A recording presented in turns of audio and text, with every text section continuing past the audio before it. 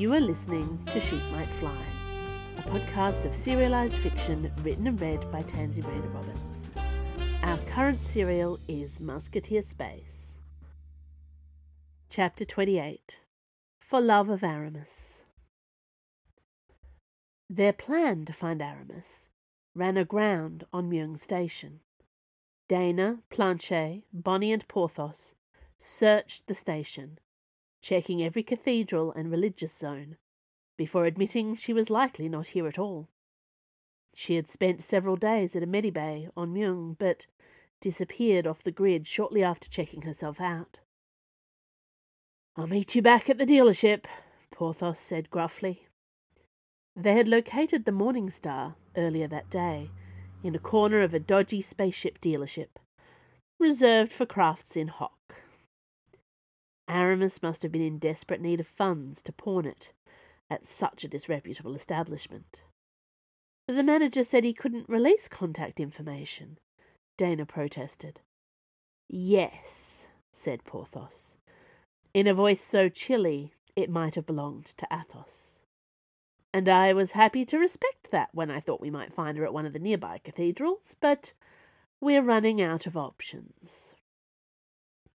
Porthos slapped on pearls and a high scarlet beehive of a wig before returning to the dealership and spinning a yarn about a fake husband whom she always called "my darling Coquenard," who had promised to buy her the perfect spaceship.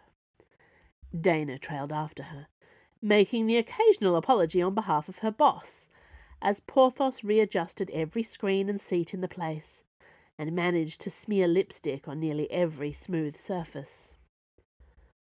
The salesman, who was more junior than the manager who'd been on duty last time they swung past, was very aware of his responsibility for any damage this troublesome customer might inflict upon the vehicles.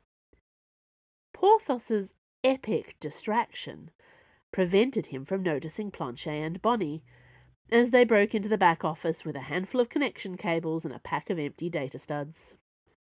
"Let's try the red one again," Porthos shrieked, playing up an accent that tilted between new aristocrat and hollow soap diva.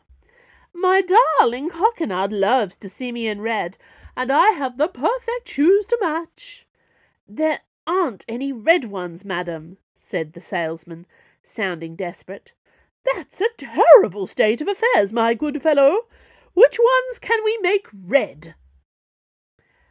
The coffee printers on Meung Station made every liquid taste like they had a faint film of oil on their surface. Porthos refused to even try printing tea until they were back on the Hoyden. "Aramis used a false name to pawn the ship," revealed Planchet, cracking open the clamshell to show the files she had cloned. Porthos placed a large, genuine china teapot and several small cups on the floor of the flight deck. "Oh no, sweet pea. A de Herblay is her birth name." A look of distress flitted across her face. "That's bad." "Why is that bad?" Dana asked, pouring tea for everyone. She was sure Porthos would have done it herself by now if she wanted it to be done perfectly. "Aramis hates her original name. If she's using it, that means she needs her legal identity." "Probably to sign a contract with the seminary," said Planchet, helping herself to a cup. She rocked back, startled, as Porthos and Dana turned identical looks of fury upon her. "Sorry, what did I say?" "Help?" Bonnie prodded both Porthos and Dana back a few inches, so they loomed less threateningly over the NG in training. "Breathe," she commanded them all. Porthos took a few deep breaths, then swallowed half a cup of scalding tea. "Why did you say that about a seminary? What seminary?" "The contact information Aramis gave the dealership is Crèvecoeur Abbey," said Planchet, shuffling back awkwardly to add more distance between them. Dana didn't blame her. Porthos looked positively murderous. "It's on Dover Satellite, attached to the university there. It's a seminary for new priests." The words that came out of Porthos's mouth next were anything but religious. "Are we bad people?" Dana asked a few hours later. They'd flown the Hoyden from Meung Station to Dover Satellite, and found a cheap dock to hire. Bonnie and Planchet elected to remain on the ship. Dover Satellite used almost as much artifice as Paris Satellite, perhaps more. Dana and Porthos stood on a wide, grass-lined avenue underneath a starscape that gave the illusion of being dirtside, except for the visible rotation of the stars. Porthos had changed from her usual civilian glamour into musketeer battle dress. Blue flight suit and fleur-de-lis jacket, with her shorn hair bare to the false sky. She'd even wiped off her lipstick. Dana wore Athos's not a musketeer blue jacket over her own charcoal grey flight suit. Both of them wore their pilot's slice batons, slung from belts, and sensible boots, ready for action. "I have no idea what you mean," said Porthos. She leaned against a wall, staring at the pretty fluted tower of Crèvecoeur Abbey. The artifice was so detailed that it included green ivy clambering over the pale golden stonework. "I mean," Dana sighed, "if Aramis really wants to sign herself up to the priesthood, she's always talking about how she plans to someday.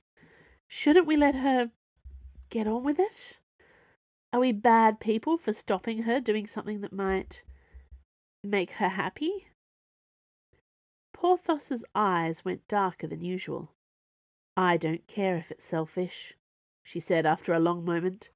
"I don't give a flying frig if it makes us bad people. I want her back.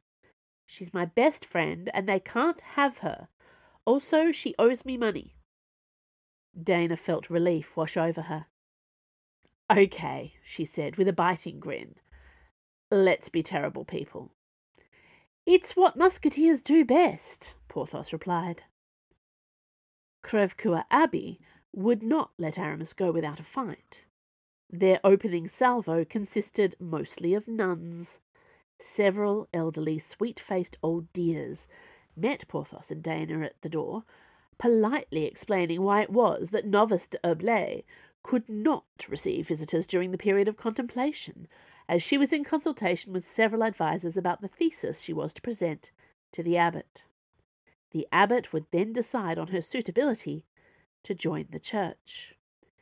Every time one of them referred to Aramis as Novice d'Herblay, Porthos gritted her teeth and corrected them with "Captain," until she looked about ready to explode. "I'm afraid you don't understand," Dana put in when there was finally a gap in the conversation.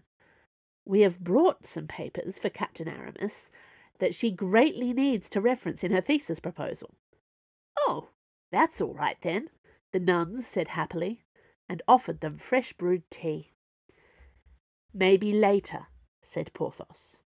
It was a sign of how desperate things were that she turned down the offer of tea that had been brewed instead of printed. One of the more elderly nuns led the musketeer and her friend up a winding staircase and along to a library.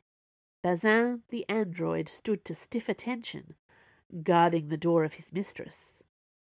As he saw Porthos and Dana approach, the android looked more dismayed than Dana had thought was even possible on the face of an artificial person.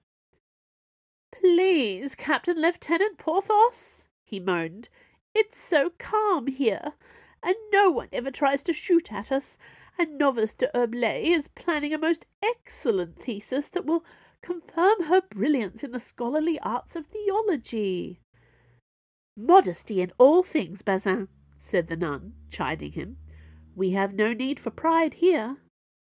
The android's stiff metal shoulders slumped. "Yes, sister," he sighed. "I would prefer not to allow these people in to interrupt Novice d'Herblay." "We serve God and all, Bazin, not our personal needs," said the nun, moving him aside. I dislike spaceships so much, the android engineer muttered. A few centuries of religious contemplation and not being shot at. Is that too much to ask? We were so close. Porthos gave him an unsympathetic clap on the shoulder as she was ushered into the library by the elderly nun. We'll have a talk about loyalty to the royal fleet later, Bazin. Yes, Captain Lieutenant Porthos. Bazin sighed. Dana slipped into the library after Porthos and almost crashed into her back because her friend had stopped still. There, at a table strewn with antique books, was their Aramis. She wore a flowing black robe and a full star-scarf wrapped around her hair. Her eyes were alight with animated intelligence as she argued with two priests about the nature of God and all. But surely it's not heresy to acknowledge one's reluctance at choosing to serve God. In that moment Aramis saw her visitors. She broke off her earnest debate and smiled with dazzling warmth. Dana's old crush on her friend smacked her hard in the chest all over again. She had somehow lost her immunity to Aramis's beauty in the time they'd been apart. Aramis glowed with happiness, still fired up from the intellectual debate. "Oh, we're terrible people," Dana whispered. "I can live with it," said Porthos. "My friends," said Aramis, her joy filling the room. "I'm so glad to see you're unharmed." "Mostly," said Porthos. "I took a wound or two, but it's all fixed up now. Dana's barely dented. How about you?" Aramis pressed her hand to her chest and smiled. "You'll tease me for giving God the credit and not the Medibay, but this time I do believe I was saved for something more, Paul." "Something more than being a musketeer," Porthos repeated. "Something more than Paris and friendship and serving the crown." "I hope you don't mind the interruption, superiors," Aramis added to her new companions, who eyed Porthos and Dana as if they had rolled in drunk from the nearest tavern. "I've not seen my friends in a long time. Porthos, D'Artagnan, perhaps you can bring your perspective to the debate." Porthos let out a short laugh, but pulled up a chair to the table. "If it's about your thesis, darling, I doubt I can contribute much." Dana followed her lead, sitting beside Porthos. "Unless your thesis is about swords or spaceships," she added, happy to play along. "We're good at swords and spaceships." Aramis's eyes gleamed, and she continued with unironic enthusiasm for her topic. But you see, it's all about dogmatism versus idealism, and I'm sure you have an opinion as to which most accurately reflects the kind of priest I should become upon my ordination." Dana saw Porthos grip the chair arms, her knuckles standing out as white against the brown skin of her hands. "You mean to go ahead with this?" Porthos asked softly. "It's the life I've always wanted, dear heart," Aramis replied, breaking off further discussion about dogmatic theory to smile at her friend. "And it is the right time for me." Dana realized the exact moment that Porthos gave up.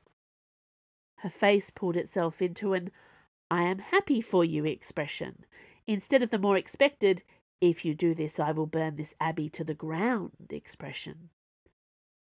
"I think perhaps," Dana broke in, "before you make the final decision about this thesis of yours, Aramis, you should consider all the relevant source material." The priests blinked at her. Aramis had an odd smile on her face. It lacked the warmth she had turned upon her friends earlier. She was still so beautiful that it made Dana want to cry. "Did you have something in mind, pup?"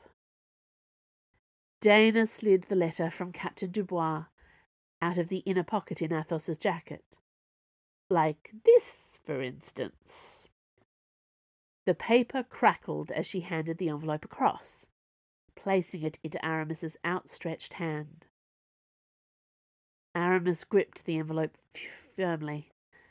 It crumpled in her fingers with a sharp sound before she seized control of herself and flattened it out against the surface of the table. After contemplating the envelope for a few moments, she tore the letter open and read it silently to herself. Dana did not dare look at Porthos. She stared at Aramis and waited, well aware that everyone in the room was also staring at Aramis and waiting. No pressure or anything. "Superiors," Dana said after a moment, "you'll excuse me, please. I must commit myself to private contemplation for an hour or two. May we pick up this discussion after matin?" She rose, ushering the priest to the door. "Bazin, see I am not disturbed." And then she closed the door behind the representatives of the seminary. Porthos turned to look at Aramis, hope alight in her eyes. Aramis pressed the letter to her chest and grinned the wickedest of grins. "She loves me. Tracy Dubois loves me." Dana let out a long huff of air in relief. "Well, of course she does," said Porthos, as if she hadn't doubted for a minute. "How quickly can we get home to Paris?" "That depends," said Dana. "Do you want to collect your ship before we go? Because we might not have enough credit to get the Morning Star out of hock." Aramis laughed carelessly. "We'll work something out." Porthos leapt to her feet and gave Aramis a rough hug. "You scared me for a minute there, you rotten cow." Aramis kissed her hair. "All for one and one for all, you silly bitch." She looked over Porthos's head to Dana. "Where is he?" Dana might not be smart enough to contemplate a preordination thesis in theology, but she knew exactly who Aramis was talking about. "Athos is on Valor. We crashed the Paris Riposte more than a week ago, and I had to leave him and Grimaud to salvage the ship while I completed the mission." "He's down on the planet!" Porthos exclaimed. "You never told me that. That's not good, Dana. We should have collected him first." Dana wanted to point out that they might have lost Aramis to the church forever if they hadn't picked her up today, but she knew better than to protest. Aramis paced back and forth in front of the door. "This is bad. Athos and Valor do not cope well with each other." "I'm aware," Dana said sharply. She wasn't an idiot. "Either he's dead, or there's no wine left on that planet," announced Aramis. "I know which option I'd bet my money on." She tucked the love letter from Tracy Dubois inside her flowing black robes. "Let's find out where Bazin has hidden my flight suit and bring home our boy." Thanks for listening to Sheep Might Fly. You can sign up to my author newsletter for updates. Follow me on Twitter at TansyRR or at Sheep Might Fly. Find me on Facebook at TansyRR Books. And if you like this podcast, consider supporting me at Patreon, where you can receive all kinds of cool rewards, early ebooks, and exclusive stories for a small monthly pledge. I'll see you next week.